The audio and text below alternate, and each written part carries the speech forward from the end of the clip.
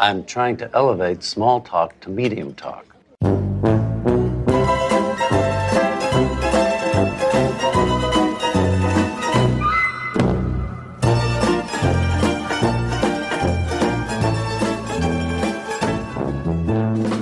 Hi, I'm Alexander Chester, and Av, have you smoked any tall grass? And I'm Av Sedansky, and I'm not used to giving people the benefit of the doubt. And I'm Todd Stashwick, and Larry David told me to fuck myself. Welcome back to Pretty Good, a Curb Your Enthusiasm podcast. We are here today to discuss Season 7, Episode 3, The Reunion, which originally aired on October 4th, 2009. And I think at the time might have been the most anticipated episode of the show. It was on the cover of magazines. It was talked about, all season long coming into the season. And then they sort of teased us along for the first two episodes. But in Season 3, we get a whole bunch of guest stars. And we're very excited that one of them, as you just heard, is with us today, Todd Stashwick. Todd, welcome to the podcast. And I guess my first question is, this is an episode which, again, you have Jerry Seinfeld and Julia Louis-Dreyfus and Jason Alexander, Michael Richards. But your character is really sort of the dominant character in this episode. And as this was filming, and I guess, you get cast on the episode, what was your sort of reaction to holy shit, I'm like the protagonist in this episode here? It was nuts. They didn't, when I went for the audition, they bring you in and they didn't tell you anything. But I had known Jeff Garlin since my Second City days. And Jeff and I were friends, so it was a really warm room that I walked into, and it was Jeff and I believe it was Larry, and I think Larry Charles, who was directing the episode. And so they didn't tell me; they just were like, "Oh, you're auditioning to play a television executive." I'm like, "Okay," and then I was not given any specifics about it being this until after I booked it. And then after I booked it, there was oh, and by the way, you're doing the Seinfeld episode. And that's when I lost my mind. Yeah. Yeah. And again, it's not just that you're doing that episode, but, you're sort of the driver in this episode. I'm the guy. Yeah. I pulled it together. I'm the guy who, it was his idea to, I was the voice of the audience in many ways. I was like everybody's asking, when's there going to be a Seinfeld reunion? And so it was fun to put voice to the thing that everybody was thinking and talking about, and then play that guy. And we shot sequentially too, so pretty much. And so I also had that it's building up. We're gonna get there. We're gonna go to the set. We're gonna see the set. So it was really.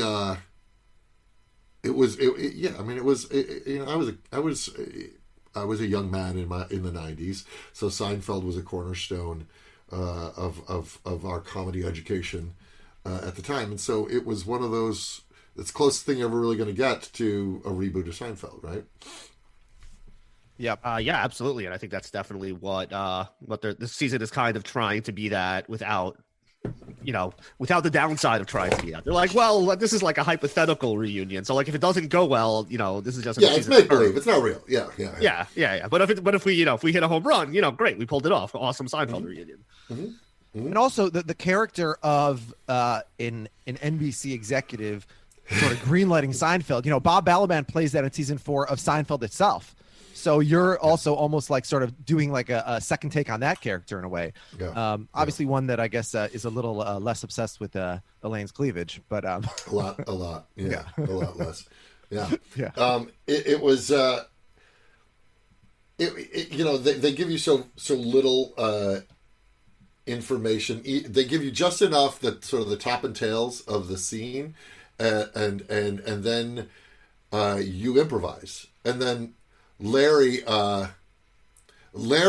kind of directed it from the inside.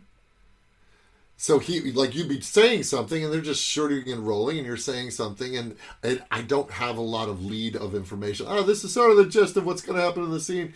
This is the information we got to get out. And so then you just kind of go and you improvise. And then he's like, oh, that's good. Yeah, say that again. But because it's Larry in the scene with you, you're the line between when you think he's done playing the character and then now he's actually, it's sort of meta. So now he's talking about the shooting of the scene, and then he's talking about then he's actually in the scene. So then you kind of have to stay with him as you're adjusting. Oh, go back and say that again. Okay, great.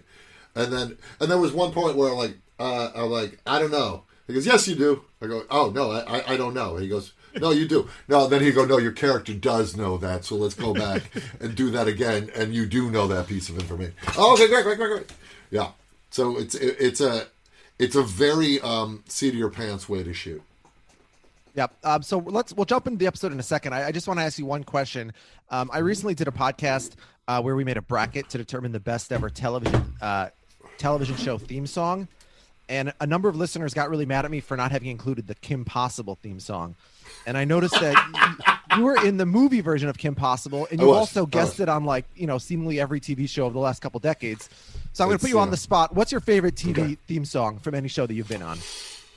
Oh, any show I've been on? Sure. Oh, or any show in general, I guess you could say. Well, first, I'd say any show I've been on. It might be Buffy. That's a great theme song. Yeah. Just those sort of surf guitars of Buffy. Those are some good. That was some good themes. Of show of all time. Look, I'm a kid of the 70s and 80s, so there's a lot of great ones to choose from. Yeah, that was the golden era for sure. It's Taxi or MASH or Cheers or Greatest American Hero or Welcome Back, Kotter. Like, theme songs were an art form back then. Soap. Like, there was some great theme songs, Seinfeld included, but there was just this this glut of great theme songs in the 70s and 80s. I'm watching Cheers now for the first time straight through, and the theme song is my favorite part of each episode. It's like the only show where I would watch the whole thing. And it's like we look forward to the theme song. And it's like, all right, I guess we have 20 minutes now. Yeah, it's really good. It's just really good. Yeah, and the imagery they have going along with it, it's just so nice. It stands alone, and that's the thing is a lot of those songs would just get radio time, and you would hear the verses that they would leave out, and you would on the radio you'd hear the whole song. So I could sing the entire theme song to Cheers right now, but you guys don't have the licensing. Well, let me ask you another question, actually. Beyond just the theme song, Rolling Stone just came out with the ranking of the top 100 sitcoms of all time, I think today or yesterday or something. Wow. What's your favorite show that you guested on, not the theme song, but a show, as a show? Favorite show as a guest star, it's not a situation comedy. I think it might have been Supernatural. Because I got to play Bela Lugosi's Dracula on that in a black and white episode. And so the job itself was one of the most fun jobs I've ever had, wearing a big cape and having my hair slicked back. And I got to ride a scooter. But I also had to mimic Bela Lugosi's performance. So that was one of my favorite jobs. I had a blast. I mean, I've gotten to be on a lot of sitcoms. So working on Dharma and Greg and working on Will and Grace were fun, but Curb, obviously, if I could help you segue back to the topic at hand, was one of the highlights, obviously, because it was just so special and rare of an experience. Yeah, I do have one kind of Curb-related question before we dive into the episode, and that is, big fans of Curb Your Enthusiasm and fans of this podcast will remember all the way back in season 3, episode 1, we have a kind of like Wizard of Oz themed episode of Curb where Ted Danson throws a birthday party for his kid, and Larry David has a specific demand to perform as one of the costumed entertainers at the Danson birthday party. And Todd, I don't know if you recall or are aware that the only role that he's interested in playing is that of the Cowardly Lion, because he claims that he does the best Cowardly Lion. So this is my long-winded way of asking you: has Larry David ever challenged you to a best Cowardly Lion voice contest? to a Bert Lahr off? That's right. I you know what that rumble in the jungle has yet to occur. So it looms in my future, I'm sure now. Now that the gauntlet is thrown and you've put it into the ether, I'm sure it's gonna come to a Bert Lahr off. Yeah, to fill in the viewers, the listeners. Todd was the voice of the Cowardly Lion in both Tom and Jerry and the Wizard of Oz, and Tom and Jerry Back to Oz. Back to Oz, because there were so many unanswered questions. Yeah. We had to That's go Ob's back. favorite movie ever. So Well, Wizard of Oz or Tom and Jerry Back to Wizard of Oz? Well, The Wizard of Oz is one of my favorite movies ever. Return to Oz, on which Tom and Jerry Back to Oz is kind of loosely based, with Jason Alexander as the Gnome King. So another tie into this episode. Fairuza Balk. I think this episode and that movie are the only pieces of pop culture in which you and Jason Alexander have appeared together. Not true. Not true. Okay. Jason directed me on an episode of Franklin and Bash. Oh wow. Oh, there you go. Nice. So we had so we've worked together on set, on screen together on Curb, on set together on Franklin and Bash. So I got to be directed by him as well. Yeah. Very cool. We should make at the end of the series of this podcast like a pretty good trivia game, maybe for listeners. Oh, that's pretty good. Because I think, remember, like last week, Wayne Fetterman kept dropping. He would actually preface them by saying, "I got a good piece of trivia for you." He did that like 4 or 5 times, and I think that's another good one we just got from Todd. Yeah, the main takeaway, what I heard from that whole exchange was, after this podcast is over, Todd is going to reach out to Larry and arrange for this Cowardly Lion competition, which will be hosted on this podcast. Oh, yes. Well, he won't stop calling about it. So yes, finally, I can have an answer for him. All right, great. All right. So on that note, let's jump right into the episode here. Okay.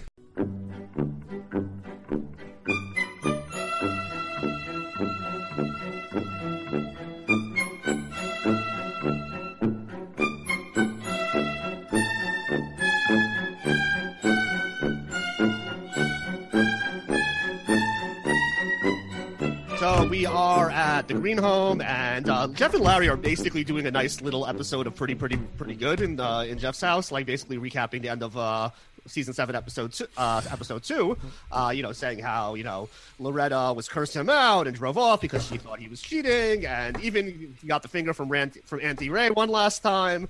But Leon's still in the house, so he's not quite living alone just yet.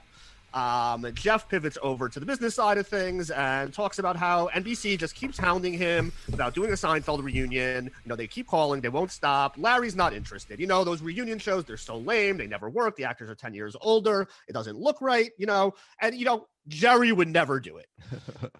And Jeff's like, you know what? You're probably right. It's not a good idea, but come to the meeting, tell them no, and that way I could at least say, look, he said no. What do you want from me? And then, maybe they'll come back with something that you're more interested in, and we can, move forward. And Larry's like, yeah, okay, you're right.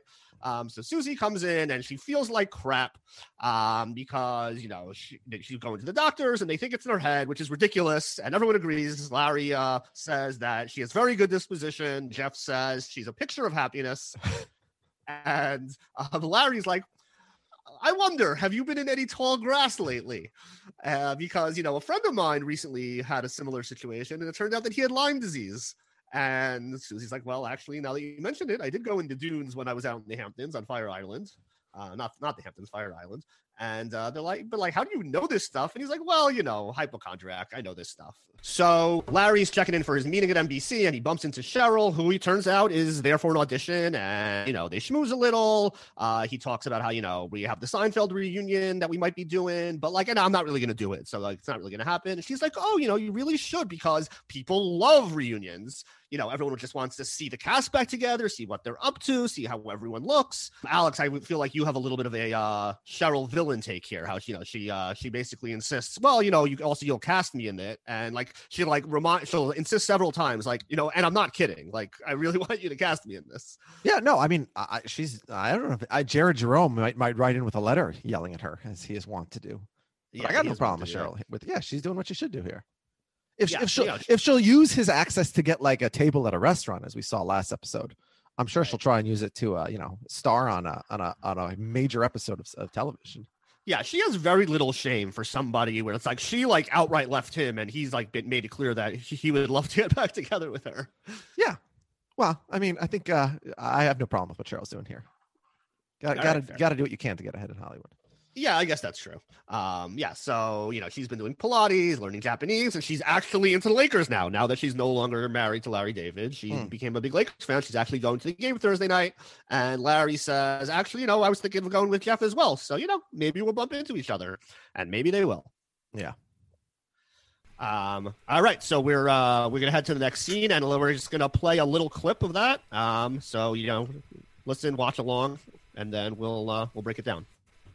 All right, let's get this bullshit over with. Okay.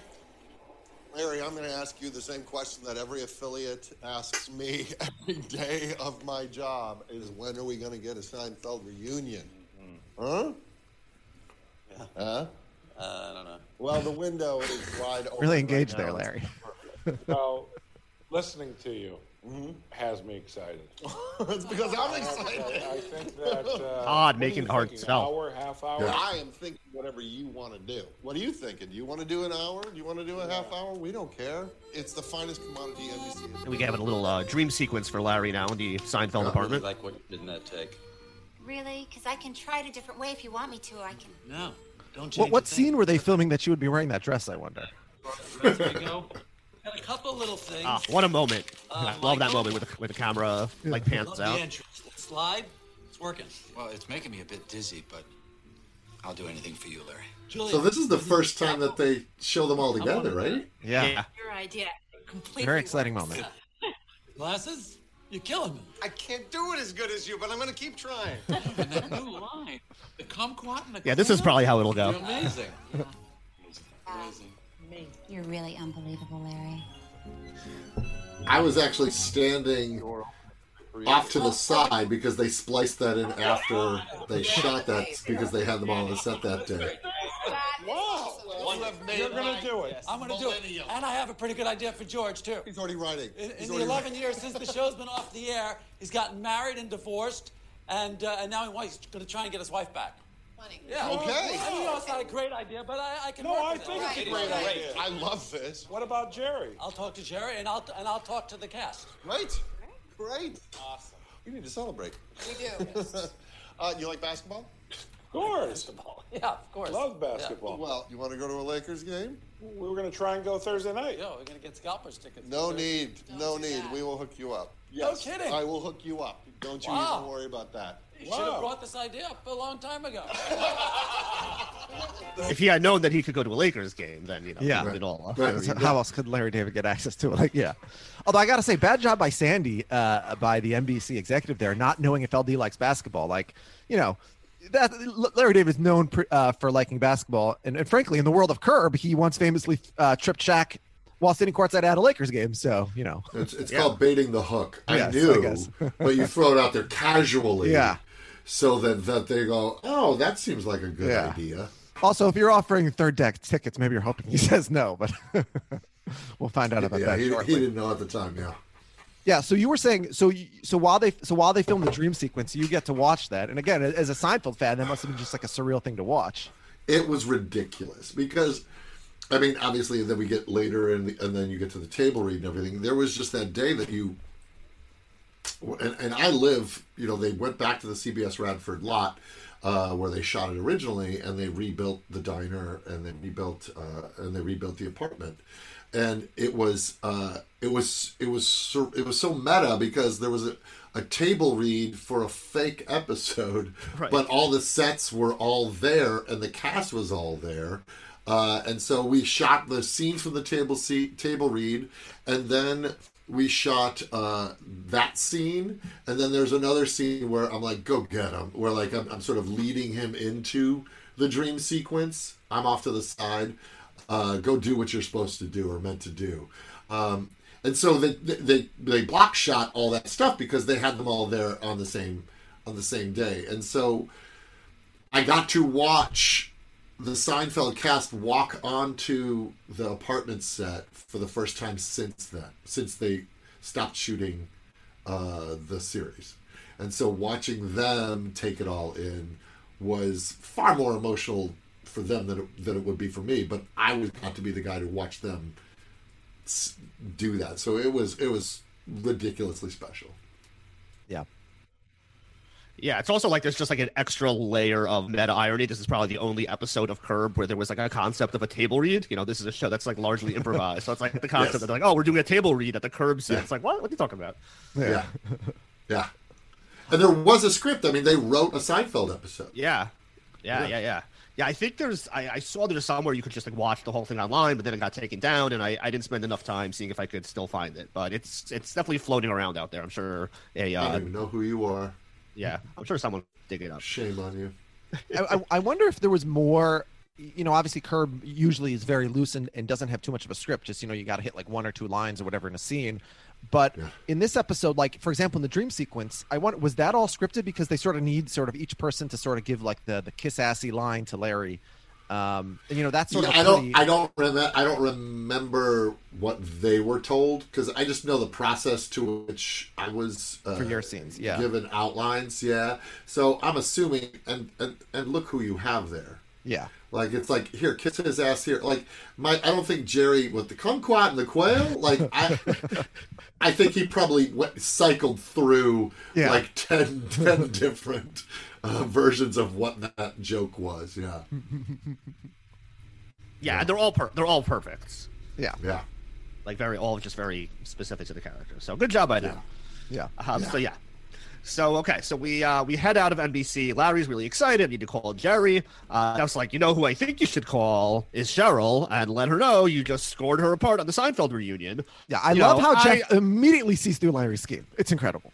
Yeah, he's like, I know what you're up to. It hit me as soon as we walked out that this is your plan to win back Cheryl. Pretty fucking brilliant, if you ask me. So that's 1 out of 5. Pretty fucking brilliance for Jeff. And Larry says, it's going to be a great opportunity. I'll be with her day and night. I'll be directing her. She'll be acting. She'll see me in a whole new light as a working man. And Jeff's like, yeah, no, I'm like not calling you out. It's a great idea. I just gave you more trivia. Ready?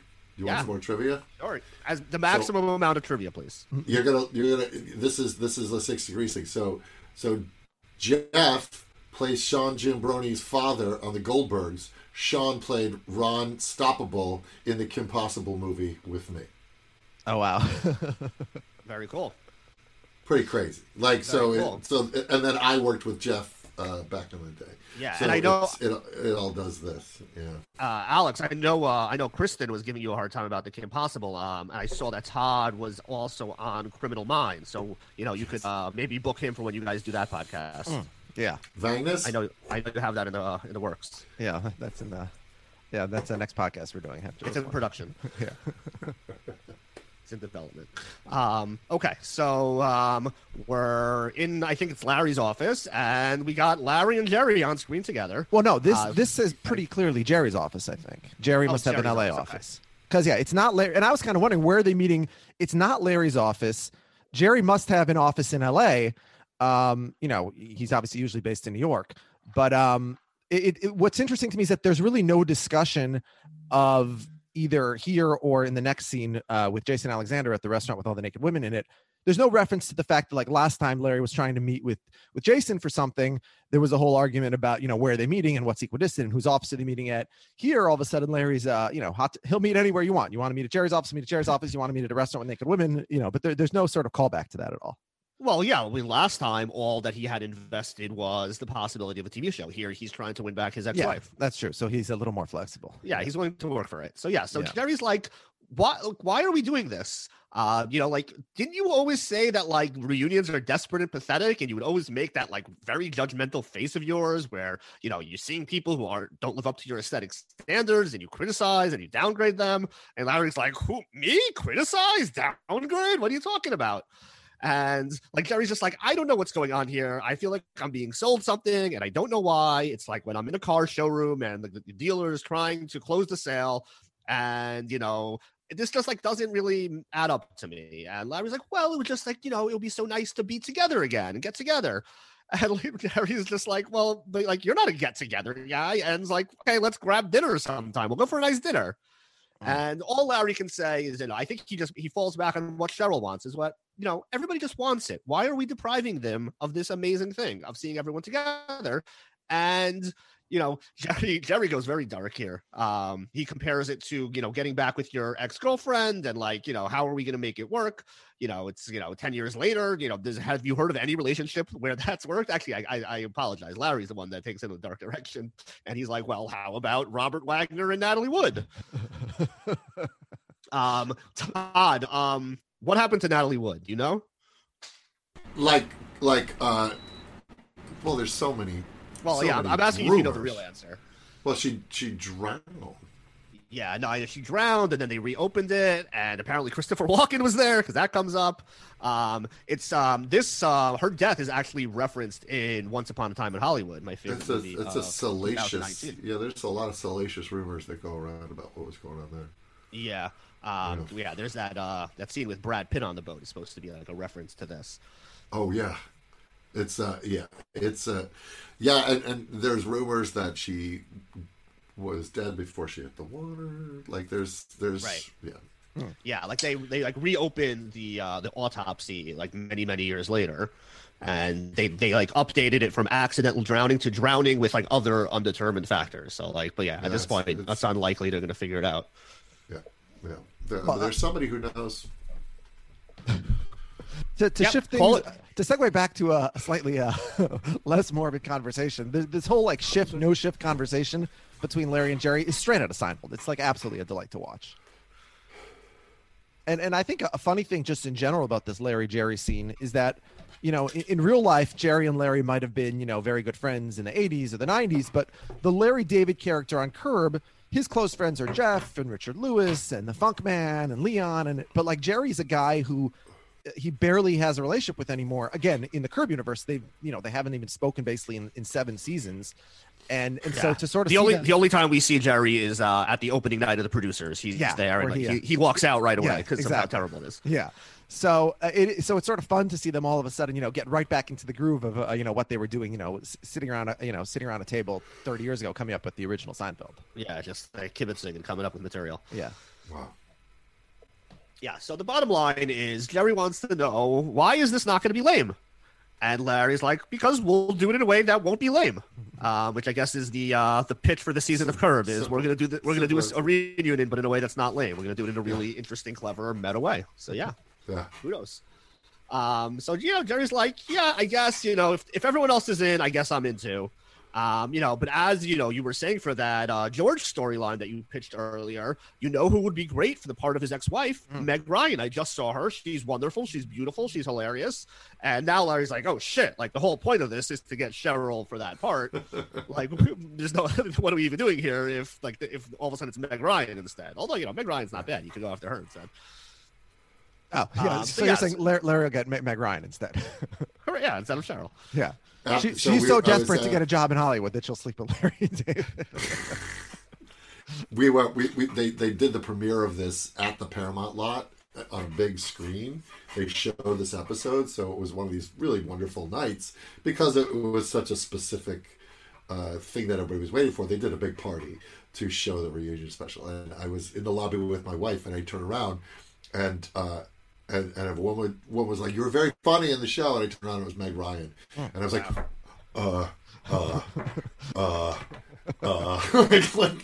like Sally liked my work. That was awesome. Yeah, it was fun. Yeah. So yeah, they're like, you know what? Casting will sort itself out. Whether it's Meg Ryan, whether it's Cheryl, we'll figure it out one way or another. Those are both good options. Okay.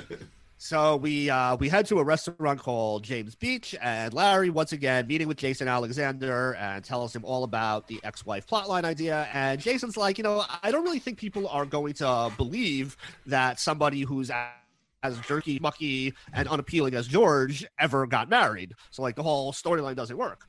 And Larry's like, and again, like they basically do a very similar thing to what they did back in season 2 when he meets with Jason and Jason basically insults George and Larry's defensive of George, and he's like, I don't understand what's so unappealing about George.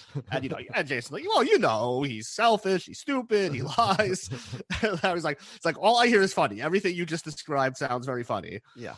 And Jason's like, yeah, people are laughing, but it's more like more laugh at than laugh with, if you ask me. Yeah. what Jason is very excited about, however, is that this will finally be an opportunity to make up for the finale. Finally, Jason's definitely on Team Av here. So Todd, we had a disagreement a few weeks ago. Av is on Jason Alexander's side that the finale of Seinfeld was a disaster and was terrible, and it's something they need to make up for.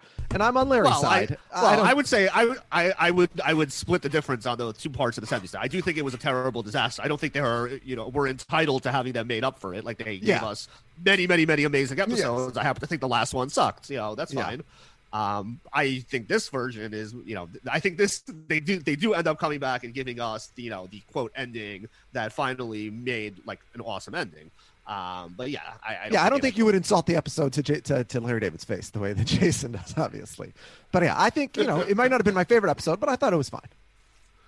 And it was what the actual Seinfeld reunion or the Seinfeld finale, series finale. Yeah. No, I loved it, but really? Okay. I thought it was audacious, and I like a big swing. Yeah, it definitely was a big swing. I definitely give them that. Yeah.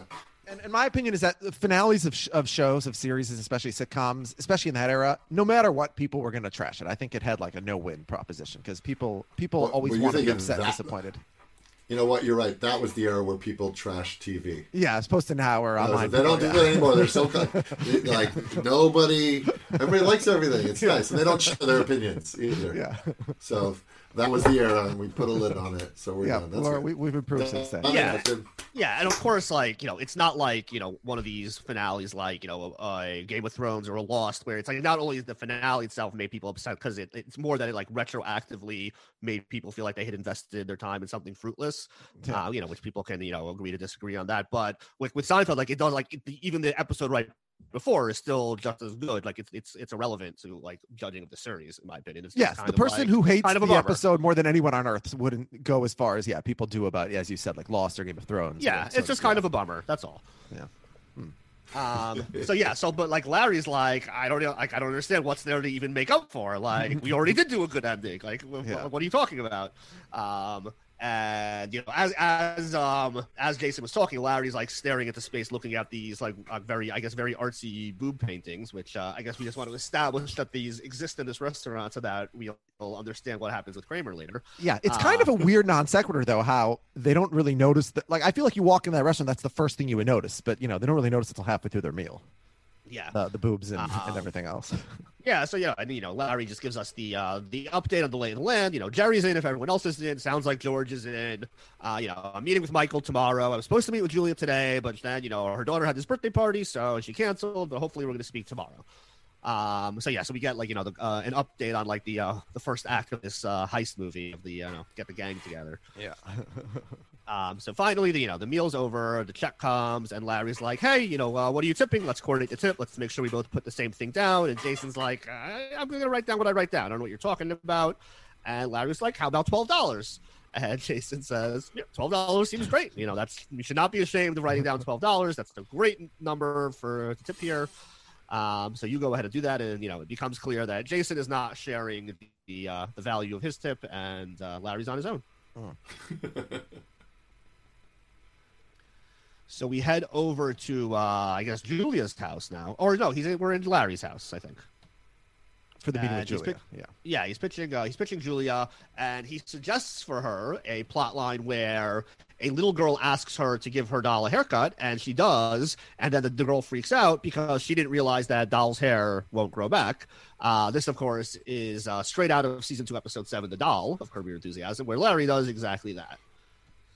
And Julia loves this idea. She thinks it's great to have something with Elena around children and seeing how that would go. But she's really like, let's take a step back. These reunion shows are always tacky. They feel like they're doing it for the wrong reasons, which of course they are here. And she's like, is Jerry really into this? And Larry says, yeah, he's chomping at the bit. And they have a brief interlude where they debate whether the word is chomping or champing. And I was actually surprised by this because I've only heard chomping at the bit, and I looked it up, and apparently champing at the bit is the proper original phrase. So I'm like you. Yeah, I say chomping, but I know that it's so like Julia does, but I know that it's actually wrong like Larry. But yeah. Yeah, well, I learned that today. It's the Mandela effect. Maybe it's like a Berenstain Bear thing. Yeah, for sure. But you know what? Maybe like the Berenstain Bear thing, I'm sticking with chomping even though I know it's supposed to be champing because Yeah, And people I'm still sticking with understand what you mean. yeah, I'm sticking with chomping, but I'm not so like self-centered, narcissistic that I'm going to insist that there must have been a divergence in the fabric of the existence of the universe to explain why I misremember something. Yeah. I am. Yeah, that's cool. So I'm going with Berenstain Bear effect. Berenstain Bear is chomping at the bit. Yeah. It's, By the way, it's the narcissism. just to go back to the last scene, after Jason leaves the restaurant, Larry could have just gone up to the waiter and asked how much he tipped him. He waits till the next day. And this waiter's motivation is very strange to me because I feel like, I know, like I've heard like Charles Barkley, whenever he is getting serviced, he'll always ask the person, what's the greatest tip you've ever gotten? And then whatever they say, he'll top it.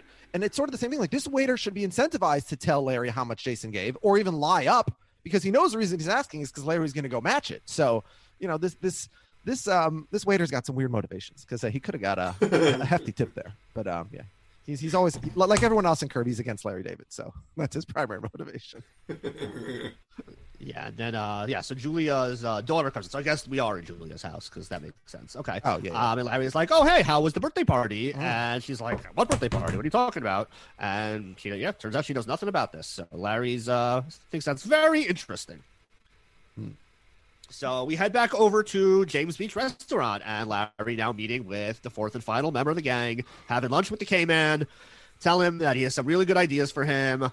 For example, how about, you're in the carpool lane and you have to pick up a hooker in order to use the carpool lane. Again, season 4, episode 6. So, basically Larry David saying once and for all again, everything that happened on Seinfeld, that was me. That happened to me. Those were my ideas. I don't know why they called it Seinfeld, but, I guess they just needed a big star like Jerry Seinfeld. I have to say, I love like the randomness of the restaurant nudity distracting Michael Richards. It's so funny to me. And then like, how he's so distracted that he's unfamiliar with the idea of the reunion. It sort of reminds me of Kramer's unfamiliarity with the idea of buying the massage chair for the Drake in Seinfeld. Right. It's like, oh, it's a great idea, but I don't know anything about this. Joe Mayo fellow. Oh, it's Joe Mayo. Sorry, not Drake. Yeah, you're right. Sorry. Yeah. He's like, I don't know who's this Joe Mayo fellow. Yeah. Frankly, it sounds made up. Yeah. So, the waiter comes over, he does this whole routine where he's like, scratch your face if it was over $12, tongue on the tie if it was over 15, if it's over 30, lift the pot over your head. And of course, way over 30. So, yeah. So we head over to Staples. It's the night of the big game. And Larry and Jeff are, there to pick up their tickets. And Larry's like, great news, everyone's in. Jeff's like, I have news too. Susie has Lyme disease. I guess you saved her life. And Larry sees Cheryl walking in with her friends, and she runs over to tell her, the reunion's on, and guess what? You're going to be playing George's ex-wife, and she is super duper excited. Of course, he doesn't mention that nobody has agreed to this other than him yet, but we'll save that for later in the season. And we now come to our second clip of the episode. I'm telling you, it was unbelievable. You should have seen the look on her face. I couldn't get over it. Here are your tickets, sir. Thank you. I'll go see a fantastic game, huh? It's all working out. Yeah. Where are these? And the whole team. 19. Are you kidding me? Look at this. This has to be a mistake. He couldn't have given us seats up here. This is a joke. Just a joke. Oh, my God. Can you believe these seats this guy gave us? Look at this. You gotta be kidding. Oh, this is crazy. We could have stayed home. I could have ridden the treadmill and watched it on TV and gotten the same effect. Why would he do this? Why would he give it? Did he do it on purpose? I don't know. Should we give him the benefit of the doubt? Yeah, I guess. I'm not used to giving people the benefit of the doubt. I don't even know how to condition myself to do it. I thought he had courtside seats. I mean, can I borrow your So, Todd, was this binoculars filmed for a second? at an actual Lakers game? Thank you. Yeah. All right, so you got to sit courtside for a Lakers game with David Spade. Dude, can I tell you? So we were sitting there, and then they would just shuffle people around when they were shooting, and then Kobe would actually sit down next to me because it was right there, and then down the seats from us, it was Jonah Hill and Anthony Kiedis just happened to be there.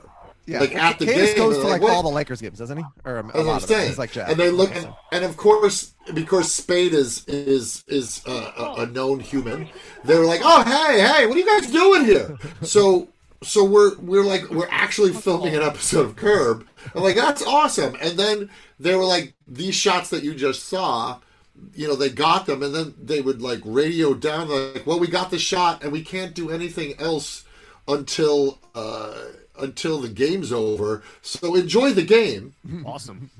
So Who are I the watched Lakers the rest playing? of the game. I couldn't. I even know when I was in outer space. Here's my question, and I don't know if you know the answer to this, but like David Spade doesn't have any speaking lines. He's just sort of seen sitting next to you. They could have picked anyone in Hollywood to be the guy who, Sandy, the NBC exec, takes to the game to sit next to him. How did they pick David Spade? I wonder. The casting decisions are far beyond my purview. Yeah. But it was a hoot. Like we, hung out with David the whole night, and and then I think he's there with me when we do the scene outside after this when Larry calls us out. But yeah, it was. I could never go to a Lakers game again because I've been spoiled. I've had the finest seats ever, and it was pretty crazy. Like I said, they kept putting this guy there who was sort of a seat filler on the other side of me. But then when that guy would leave, it was Kobe's seat. So Kobe would just kept sitting down to have water, and I think he sweat on me a couple times. But it was nice. It was a pretty rare, amazing experience. Yeah, that's pretty cool. That's awesome. So I guess. Yeah, go ahead. I guess Sandy was, maybe a Just Shoot Me reunion was in the cards as well. That's what it was. So Jack Como was like two people down. You just couldn't see on the frame.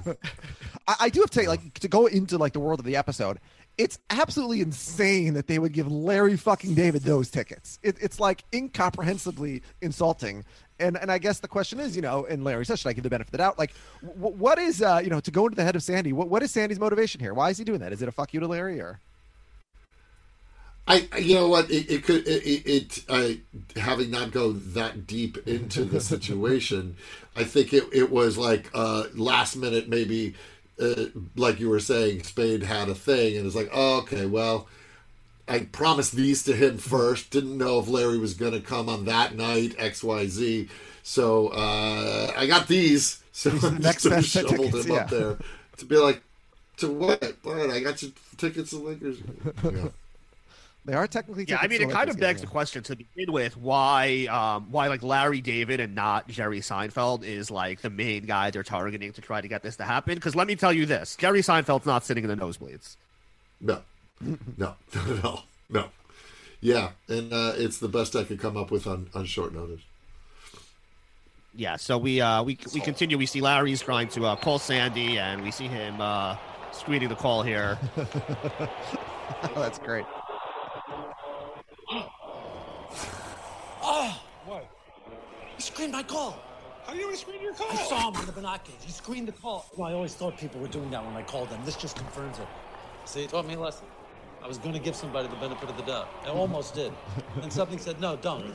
Don't. It's not for you. It's not my thing. Not my thing. I It's love not that. for you. Another waste of time. Why did we even stay the whole time? I don't even know. Oh, Sandy Goodman. Listen, just don't go nuts. All right? I know you want to say something, but don't. I'll talk to you tomorrow. Okay. Why does Jeff abandon Larry there? That's a terrible move. Yeah, he'll say later that it was. You the game? Well, you told the head of NBC to go fuck himself?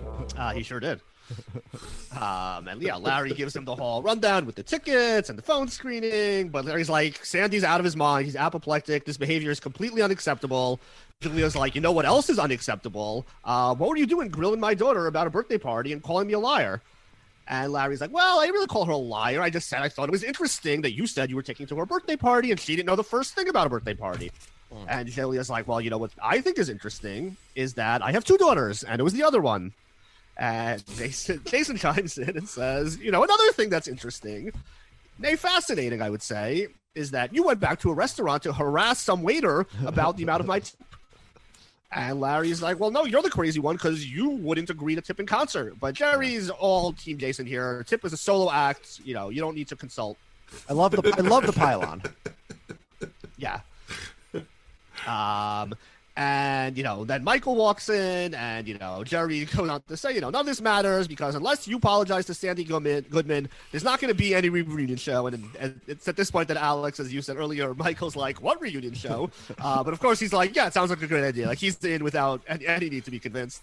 And Jerry basically sums up the operation here. You got all the principals, but the project's in the toilet because Larry David doesn't want to sit in the loge.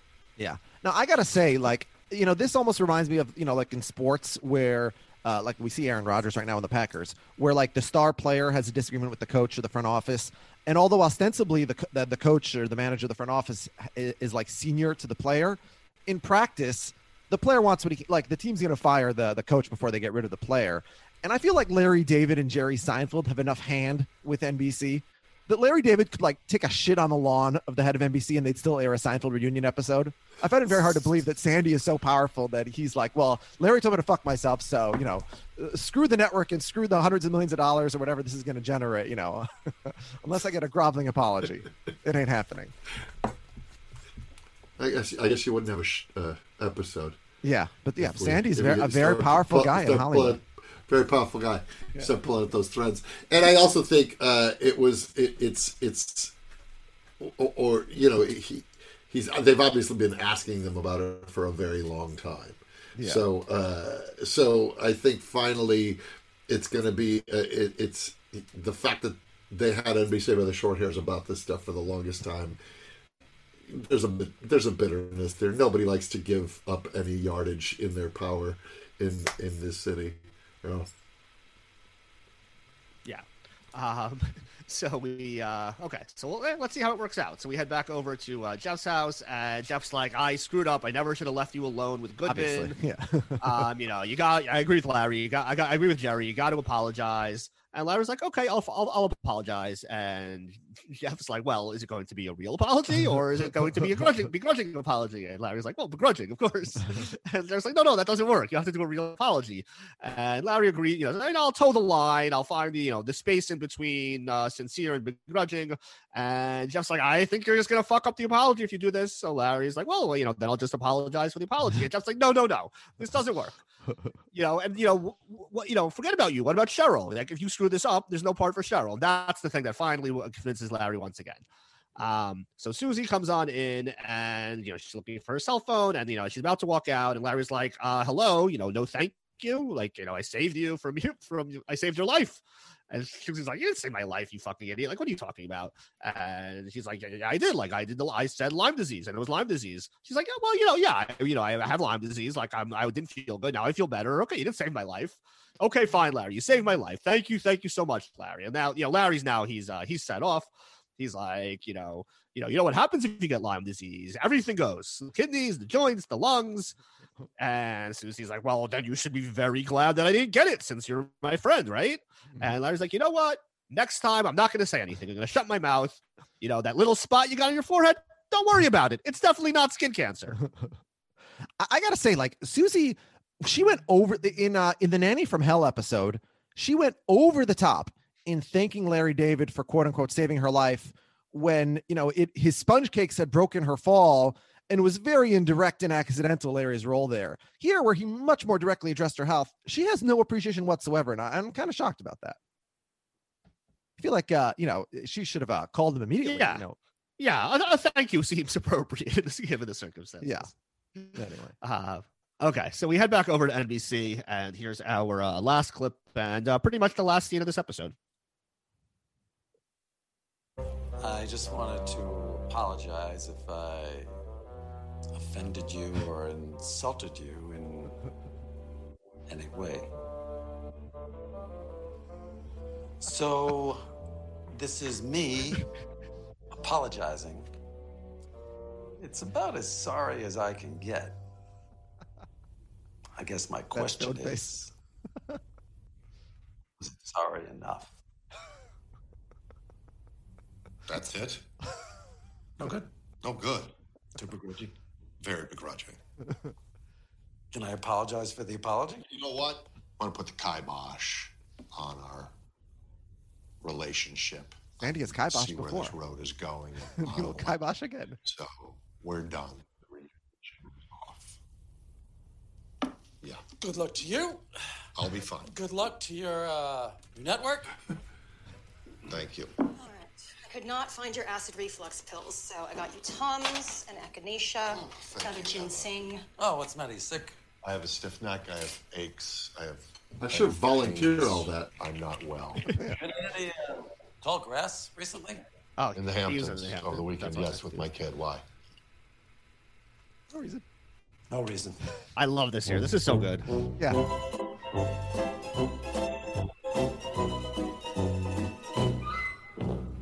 And now Larry's gonna have two competing dream sequences. It's like Jerry trying to decide between The Voice Larry. and staying together with his Right. girlfriend in season Yes. 9. Go do what you do. Okay. Hey, everybody. Let's get back to work. Okay. Pick it up from Kramer's entrance.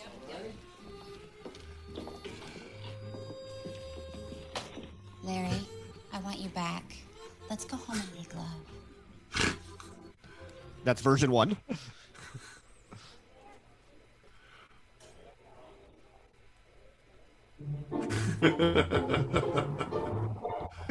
We're headed to a funeral home. Going over the coffin. Oh, and Todd Stashwick is in the coffin. Yeah. Small funeral for a major Barry executive. Sonnenfeld shot. He's weighing his options, flips a coin. Oh, God.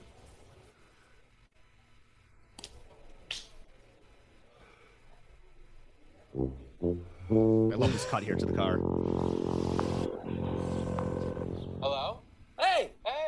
So guess what? What? Show's back on! Get out of here! Yeah! Unbelievable! I know! What did you do? I talked to Goodman and I straightened it out. You apologized. No. I love the you apologize, right? No. Like he didn't even have it. He got it. He still got his thing. Yeah. Yeah. So let me ask you. I mean, so much to talk about that scene. The kibosh drop there. Is that like a nod to Crazy Joe Davola, or is that just coincidence?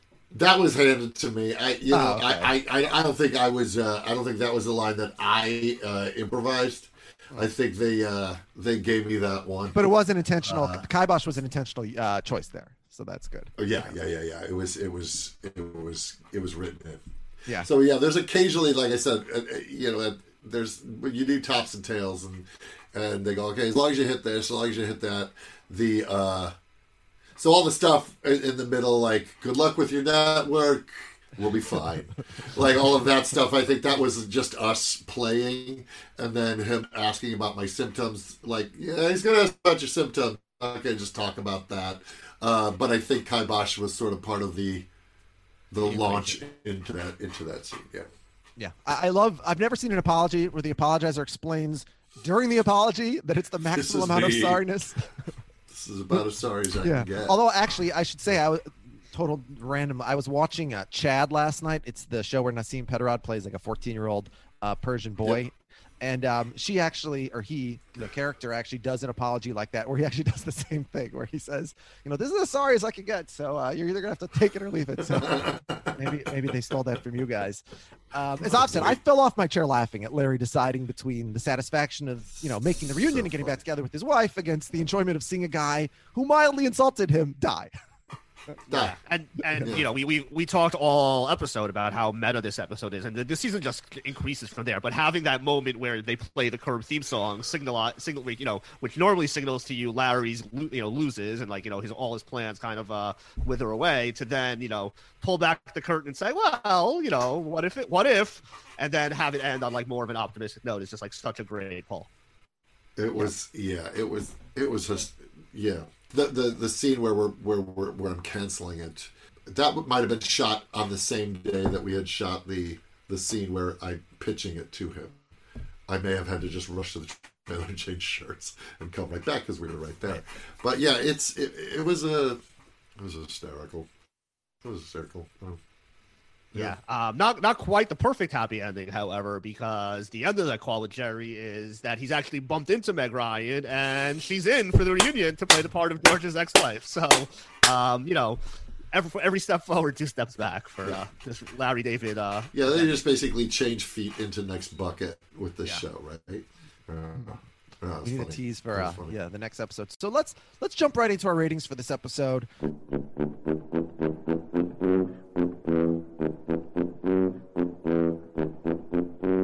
episode is, what I would imagine based on the preseason hype is what we were expecting from episode 1 of the season. And first we had to get the Blacks out of the way, and then, and then they overstayed. They welcomed Larry's life in season 6 and leaked into season 7. And now we finally get the reunion we're promised. The episode ends. We're absolutely dying to see what we're going to see next. The Larry stuff is amazing. The Jerry Jason stuff is amazing. There's so many subtle nods to Seinfeld themes throughout the episode. I absolutely love it. To me, this episode is pretty good. What about you? Yeah, I'm right there with you. 4 pretties out of 5. Pretty good. It's not the funniest episode, but it's just more just like the amazement of just like seeing this whole group of people together on screen, and the storyline with Larry, and like the back and forth and the ending, and like his interactions with Sandy, and almost throwing the whole thing out the window just because he feels slided over the seats is good stuff, even though it doesn't necessarily have the over the top laughter we're necessarily accustomed to from some of the best episodes of Curb, but still like the overall episode is like really, really good. So yeah, 4 pretties out of 5. Todd, how about you? It was the finest episode of Curb Your Enthusiasm there you go. in the history. Absolutely. Yeah, that's what I've heard of the show. All right, so we're gonna pencil you in for the 5 pretties. 5 pretties for Todd. Yeah. All right, so let's move on to our come with guy or gal for this episode.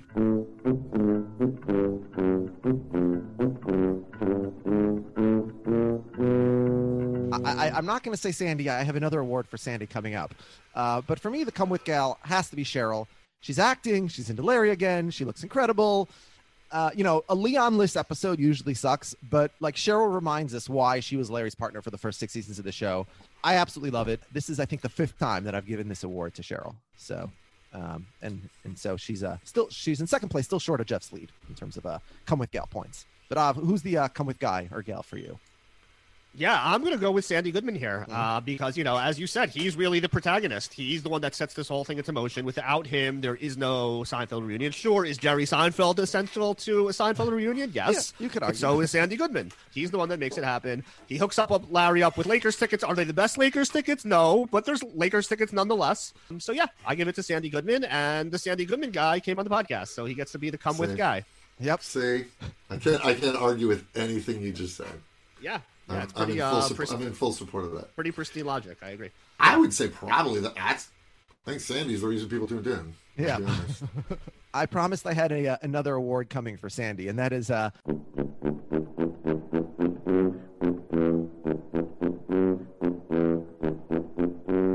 fucking asshole of the week. So, Susie, very ungrateful for Larry saving her life. Not a fan of that. Jason, he's an asshole for trying to make Larry look bad in front of a random waiter. But Sandy Goodman is the head of NBC, and that's the best he can do for Lakers tickets. You, sir, Sandy Goodman, are the fucking asshole of the week.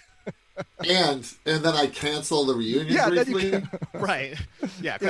Right. Like the head of NBC has never told to go fuck himself. Yeah. That's the level of pettiness I expect from Larry David. And I feel like if you're the head of like one of these studios, your main job is to just like take it when like asshole celebrities. No. Sandy bruises like a banana. Yeah. He's soft fruit. Sandy bruises like a banana. I like that one. Who's your fucking asshole of the week though? Because you can't give it to Sandy because you already gave him. I'm giving the fucking asshole of the week to Jason Alexander. That's fair. For everything with the tip, and like as you said, he insults the Seinfeld finale to the writer of the finale's face. You don't do that. Like just like he's bringing you into work with him again. Like don't play up how like everyone was so disappointed by it. Yeah. Listen, when Larry comes on this podcast and you're raving to his face about the finale of Seinfeld, I'm going to call you out and impeach the witness right on this. You better pull the tape. Yeah. All right. So let's talk quickly about this celebrity cameos we get in this episode. Of course, we get all the core 4, but we've actually gotten the big 3 before. This is Jerry's first speaking role on the show, but as you said, we saw him briefly before. So we have Michael Richards, Meg Ryan, David Spade. Was Meg Ryan in 2009 bigger than Ted Danson in 2000? And the reason I'm asking is Todd, we do a thing where when every guest comes on and plays themselves, we say, were they more or less famous than Ted Danson when Ted Danson appears as himself on the show?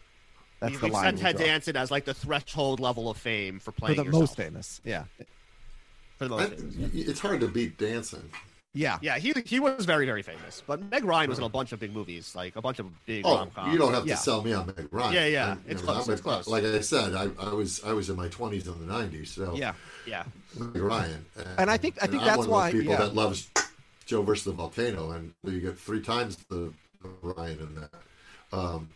But yeah, so no, you know what? I'm going to say Meg Ryan was more famous than Ted Danson. Yeah, I think so. I think by 2021, Ted Danson's pulled ahead a little bit because he's Meg Ryan's peak, a few years ago, and Ted Danson still starring. Well, Meg Ryan, I think sitcom. Meg Ryan is she was considered a film star. At the time, and then I think that sadly Hollywood rates you in terms of movie stars and TV stars. They're like 2 different camps. Sure, right. I think Meg Ryan is primarily considered a movie star. Yeah. So that already carries a flex with it. Yeah, I agree with that. And I would say David Spade, I would guess below the Ted Danson radar. But Michael Richards probably above, right? Spade on Spade. Yeah, no, you don't need to. I mean, you have to keep the relationship alive for that Just Shoot Me reunion that's coming up any day now. It's in the can. There's a lot of legalities especially with George Segal. It's just Yeah, intellectual property is really complicated. It's rough. Who else was on that? Wendy Malick, right? Yeah, she was in it on Just Shoot Me, and she was also in Seinfeld, of course. Seinfeld was one of those shows I never got to guest on. I got to LA, I think, too late. Well, you made up for it by creating an episode of Seinfeld. Yeah. So.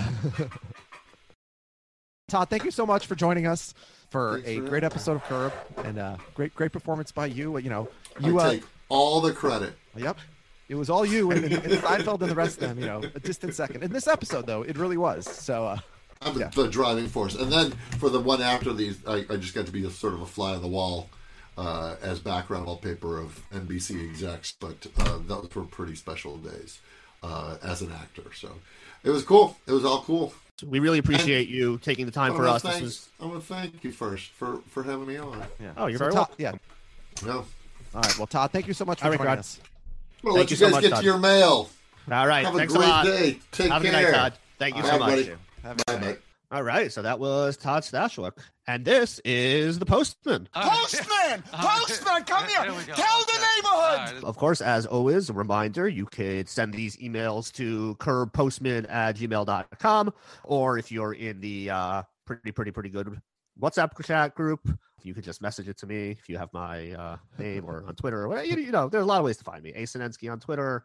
If you're in that group, you have my number. But yeah, let's get to the Postman. So the first email is from Jim Crumley, and he says, not the funniest episode, but a great setup episode, and he gives it 4 pretties. He says, come with guy is Jerry for trusting Larry. He should go with his own gut, but if he did, there would be no reunion. And Fusk, the fucking asshole, has to be Goodman, choosing David Spade over Larry. Sheesh. Yeah. Okay. Yeah. Good email. Something tells me he's not going to be long for the head of the network with decision making like that. Yeah, I mean, you can't just, I believe the expression "throwing out the baby with the bathwater" comes to mind. Yes, I mean, you've been after this Seinfeld reunion for what it sounds like a very long time, and you finally get it, and you throw it away because one of the guys was a jerk to you. And it's about Larry David, right? You know about Larry David. So yeah. All right. Next up is William Blake, who says, my name is Will, and I was walking in some tall grass recently. Well, that might be Lyme disease, Will. You should check it out. I just saved Will's life. I thought this episode was solid, especially when compared to other episodes that set up the season's conflict story. I agree. This I think is definitely the best of all of those setup episodes. We've had a bunch of those where it's he finds out about the restaurant, Mel pitches him on the producers, and there's been a lot of early. It's usually been in episode 1 of the season. Here it's episode 3, so it's a little different, but yeah, an absolutely great setup episode. He agrees the comic guy is Jerry. That's interesting. Neither of us really even mentioned Jerry as an honorable mention, but yeah, he is the ultimate come with guy, just being this sounds like a terrible idea, but if Larry seems into it, I guess I'll go along with it if everyone else says so. I guess that's the definition of a come with guy. Yeah. So yeah, and Will agrees with me. Fucking asshole is Jason Alexander. He always has to be a bit smug with Larry. I don't get it. But he gave the episode 4.5 pretties out of 5. Okay. Third email is from the one, the only Jared Jerome, who says he's not really in the mood to write this email, but it's become duty, so I'll straddle the line between doing it sincerely and doing it begrudgingly. Look, this is not a great episode. It's mostly set up for the Seinfeld reunion arc with some baseline level Larry shenanigans to fill in the cracks. Jason Alexander bashing the George character, been there. Larry fighting with the television executive, done that. But just having the gang back together, again, warms the cockles of my heart. The scene with Kramer in the nudie restaurant is completely insane, makes no sense, but was the funniest scene of the show for me, just because I got to see that dumbfounded K-Man expression. Obviously, I had to figure out which Lakers game they went to, so let's do some forensic analysis. Chester, I assume did you do any of this? No, we couldn't see anything about it, and I thought Todd might have the answer, but Todd didn't have the answer for us. So let's see if Jared can get the answer for us. Yeah, Jared did some work here. So he says the episode aired on October 4th, 2009, which means it was most likely filmed during the 2008-2009 season. Yeah. It's hard to see who the Lakers are playing. All we get are shots of Sasha Vucic, Pau Gasol, and Trevor Ariza with audio of a checking in Lamar Odom. All those players were on the champion 08-09 Lakers, but who are they playing?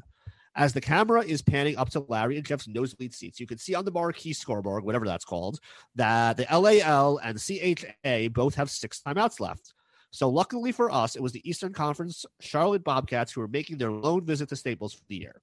This occurred on January 27th, 2009, with the 18-26 Bobcats holding on to upset the 35-8 Lakers. Wow, 117-110 in double overtime. Wow. Here's the crazy part. Oh, that's a great game. Oh, there's a crazy part coming. Okay, because I was going to say, like, allegedly, a Charlotte Lakers game in 2009 is not a good game at first, but you get a double overtime game. But yeah, what does Jared have coming for us? The last time they showed a Lakers game in season 6, episode 7, the TiVo guy, Larry watched 2 games, and both of those were also overtime games. Mm-hmm. Yeah, that's not that crazy. I mean, it's unlikely, but like, yeah, it's not that interesting. So if Larry and company are going to film a game, the Lakers make sure to accommodate them with an OT classic. But I mean, in the TiVo guy, they probably didn't film an actual Lakers game. They probably just used somebody's TiVo. Yeah. Yes. When they went to an actual game, obviously in the Shaq episode, that was against the Timberwolves, but the Timberwolves won that game also. So anytime Curb goes to a Lakers game, the Lakers lose. Yeah. We also should allow for the possibility that the lone shot of the scoreboard could have been like not from the game that they filmed at. Like they could have realized, we didn't pull. Yeah, we should have asked Todd if he didn't remember offhand, but if we had said, hey, was it a double overtime loss against the Bobcats, he might have remembered that. Yeah, that's true. Yeah, we should have. Let's call him back. Yeah. He's making dinner for his kid, but let's interrupt that. This is more important. Yeah, we have a very important question about the episode. Yeah. Okay. Seinfeld connection. Jared says none. Asshole of the week. Is Jared joking? I assume he's joking. Okay. All right. I believe he understands the Seinfeld connections. Okay. No, but there's so many references throughout, and I thought he was gonna, give us the laundry list. Oh yeah, that would have been nice if he like really cleaned up and picked up all the pieces. Yeah. All right. Well, if you want to tag that on the end of next week's email, you should feel free to go ahead. Asshole of the week. No one is particularly horrible this week. And yes, Cheryl's in play, only caring about her own career and willing to use her ex, which she threw to the wolves to gain acting gigs. But I don't want to seem biased, so I'll go with NBC executive Goodman for giving the creator of Seinfeld nosebleed seats while he screens his call. Since courtside with David Spade, what was he being rewarded for? Old Just Shoot Me episodes? Then Goodman acts like a baby, first requiring an apology. What grown-up insists on an apology in the non-curb world, and then doesn't accept said apology because it's too begrudging? What is this crap? Just take the apology and end it, Timmy. Mm-hmm. Get one apology and end it. All right. For his Come With Guy, he says, Jeff is always a candidate for Come With Guy and Asshole of the Week since he always comes with Larry wherever he wants to go and also always does asshole-y things, like being super excited about Larry's plan to do the reunion just to get Cheryl back. Yeah, that's not really good managing by Jeff, I would say. Well, you got to support your client. You know what's not good managing is not pulling any strings once you're sitting in those seats. I feel like Jeff should, be making phone calls and get moved up. He should call someone at the Lakers. Hey, you got Larry David sitting in the nosebleeds here. Move him down ASAP. Yeah, that's true. That's true. Yeah. But so I forget who I was talking to once, but I was speaking to somebody once who told me, who was this? I don't remember, but I was talking to somebody who was at a Knicks game. I think it was a Knicks game with somebody of some much, much, much less famous than Larry David, but they had gone to the game without notifying the team. And someone from the team came up to them during the game and said, oh, hey, so-and-so, come with us, and took them down to better seats once they discovered they were there. I'm trying to remember who I heard the story from. So I think, if the Lakers found out that Larry David was sitting in the nosebleeds, they would have quickly moved him up. So, but yeah, it doesn't work for the episode, obviously. You would think so. Yeah. Yeah. So he says he's going to give the Come With guy, however, to remember where I Jerry got that story from. for being open to the reunion idea, even though he picked up on the snake oil salesman pitch from Larry. He dealt with Larry's crazy shenanigans and mishaps and even got Meg Ryan to play George's wife, putting a wrench in Cheryl's nepotistic path to becoming a star. Yeah, Jerry's a very good choice for Come With guy for this episode. Okay. That's fair. He's okay. Let's say good. Yeah. For his ranking, he says it's not a special episode, but the nostalgia of the Seinfeld crew, especially Michael Richards making his first appearance on Curb, has me all on Twitter as I ranked it 37th of the 63 episodes so far. And I'll say it was pretty good. That's 3 pretties and 2 no pretties. A nice, solid episode right in the meaty part of the curve, just the way little Stevie Coren likes it, as we set up what hopes to be some great Seinfeld-related moments to come. Yeah, I mean, I pretty much agree with his analysis. I guess I'm just like a little bit higher, but yeah, as I said at the time when we were watching it, like that first scene where like he's talking to Cheryl and the camera just like pans out and you see the core forward, you're just like, oh, like it's like an all-time great TV moment for me. Yeah, agreed. Yeah, I have it as a top 20 episode right now. I have it number 18. Yeah. So next email is from Zach Brooks, who says, I don't think I'd ever bring binoculars to a sporting event. And if I happen to, I wouldn't let some stranger put their gross eyes all over them. Seems like the binoculars experience at games is really poor. Do you remember that as a kid, taking binoculars to games? I never did it. I'm sure, I've definitely seen people do it. Yeah, I think it was like a standard thing you did when you went to a baseball game in the early 90s. But yeah, I haven't done it in 20 years. Yeah, watch the game on TV then. Yeah, but also I've never seen it done at a basketball hockey game, like at an arena. I've only seen it done at stadiums, which is a much bigger. It's definitely much more common in arenas and stadiums, but I've seen it in arenas. Yeah, so but I think the peak for that was definitely like the late 20th century. Yeah. Well, yeah, I don't know when were binoculars invented? Yeah, I think they were invented before the 20th century, but yeah. But correctly, as what Larry points out in this episode, is when you bring binoculars to the game, it's never for checking out what's going on the field. The field is pretty clear. It's for looking around the stands and trying to find interesting things. And I think if you go, a place to do it would be at a Lakers game because you know that there's always going to be celebrities sitting on the floor. Yeah, so binoculars were invented in 1702. Yeah, so just in time for the early Major League Baseball games. And by the way, I got to think it's actually kind of stressful to be a celebrity sitting at a courtside seat at a Lakers game because first of all, you might be on screen at any time, but you know that like somebody could be watching. So you can't pick your nose, you can't there's a lot of things, you can't scratch your crotch. For 2.5 hours. And these days it's like it's also like every idiot in the stands with a smartphone might just be like filming you, doing anything, and like before you know it, like all of a sudden like you're trending on Twitter because of like you like picked your nose at the Lakers game or something. I will say I went to a Knicks game once, not courtside but very, very close to that. And you also, when you sit in those seats, you also have access to like this little club in the back. And you sort of go to the club during timeouts and certainly during halftime, So I guess if you have to do any nose picking or ball scratching, you just you go back there and get it done and then come back to your seat. So. Yeah, sure. I mean, sometimes it's involuntary though. Yeah, true. And sometimes you're just scratching the side of your nose. Yeah, no pick. Zach says that Jason Alexander is the fucking asshole of the week. You got to share the tip. Good to see everyone back, but not really that funny of an episode. 3 pretties out of 5. Yeah, so everyone agrees. Not such a funny episode, but still a good episode. So, yeah, Curb doing something right here. And last up, we have Olin Allen, who says it's great to see one of the co-stars of my film of 2020 here. David Spade was outstanding in his understated role in the wrong Missy. That is, I believe the misdirect there was that Todd Stashwick was in The Way Back from last year as well. Not quite so much to do there. Nice getting the gang back together episode, and the Lyme disease through line was fun. No hysterically funny bits, but as a setup episode for the season, it was very solid. He actually just said solid. I added the very just to make it sound better. I don't know why. I don't want to misquote Olin. Pretty solid. Pretty solid. 3 pretties. 3 solid. 3 pretty solids. He says Todd Stashwick was great as the smarmy NBC executive. Superficially nice, but not a real people person. He gives it 3 pretties out of 5. The come with guy is Larry, who says he saves people from Lyme disease woes and aims to deliver a great opportunity for sex. Yeah. This is, I think this is one where you can go to Larry. He is particularly noble and facilitates a Seinfeld reunion.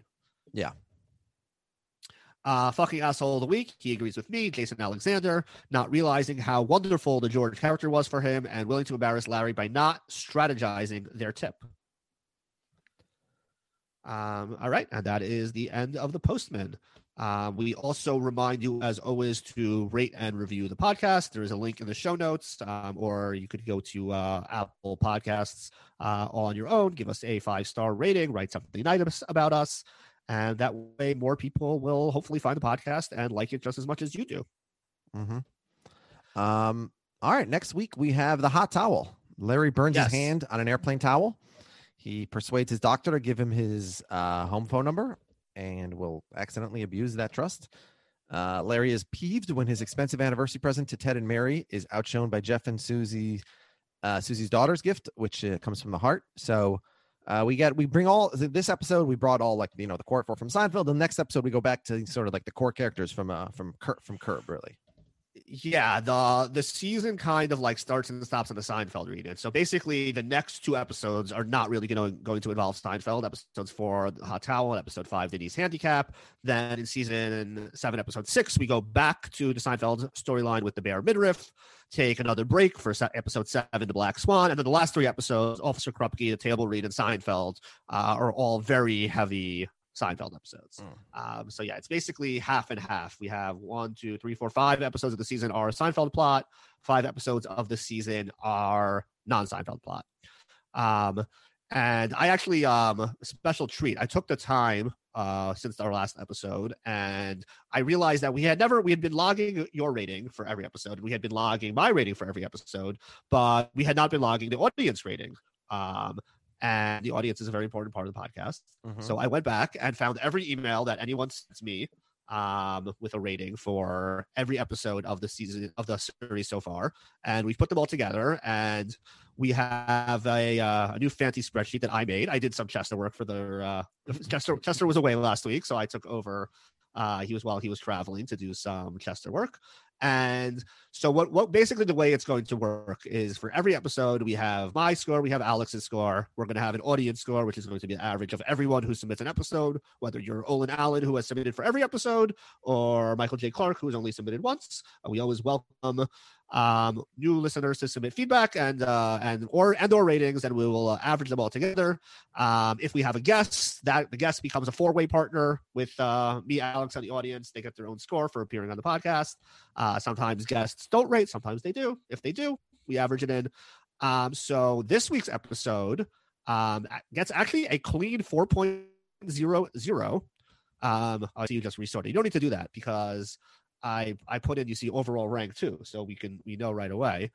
So you did that already. Oh, okay. Yeah. So this episode, as we said, got a 4 from me, a 3.5 from Alex, a 5 from the guest, a 3.5 from the audience, which averages out to a 4.00, which makes it the 13th rank episode so far out of 64 episodes. Yeah.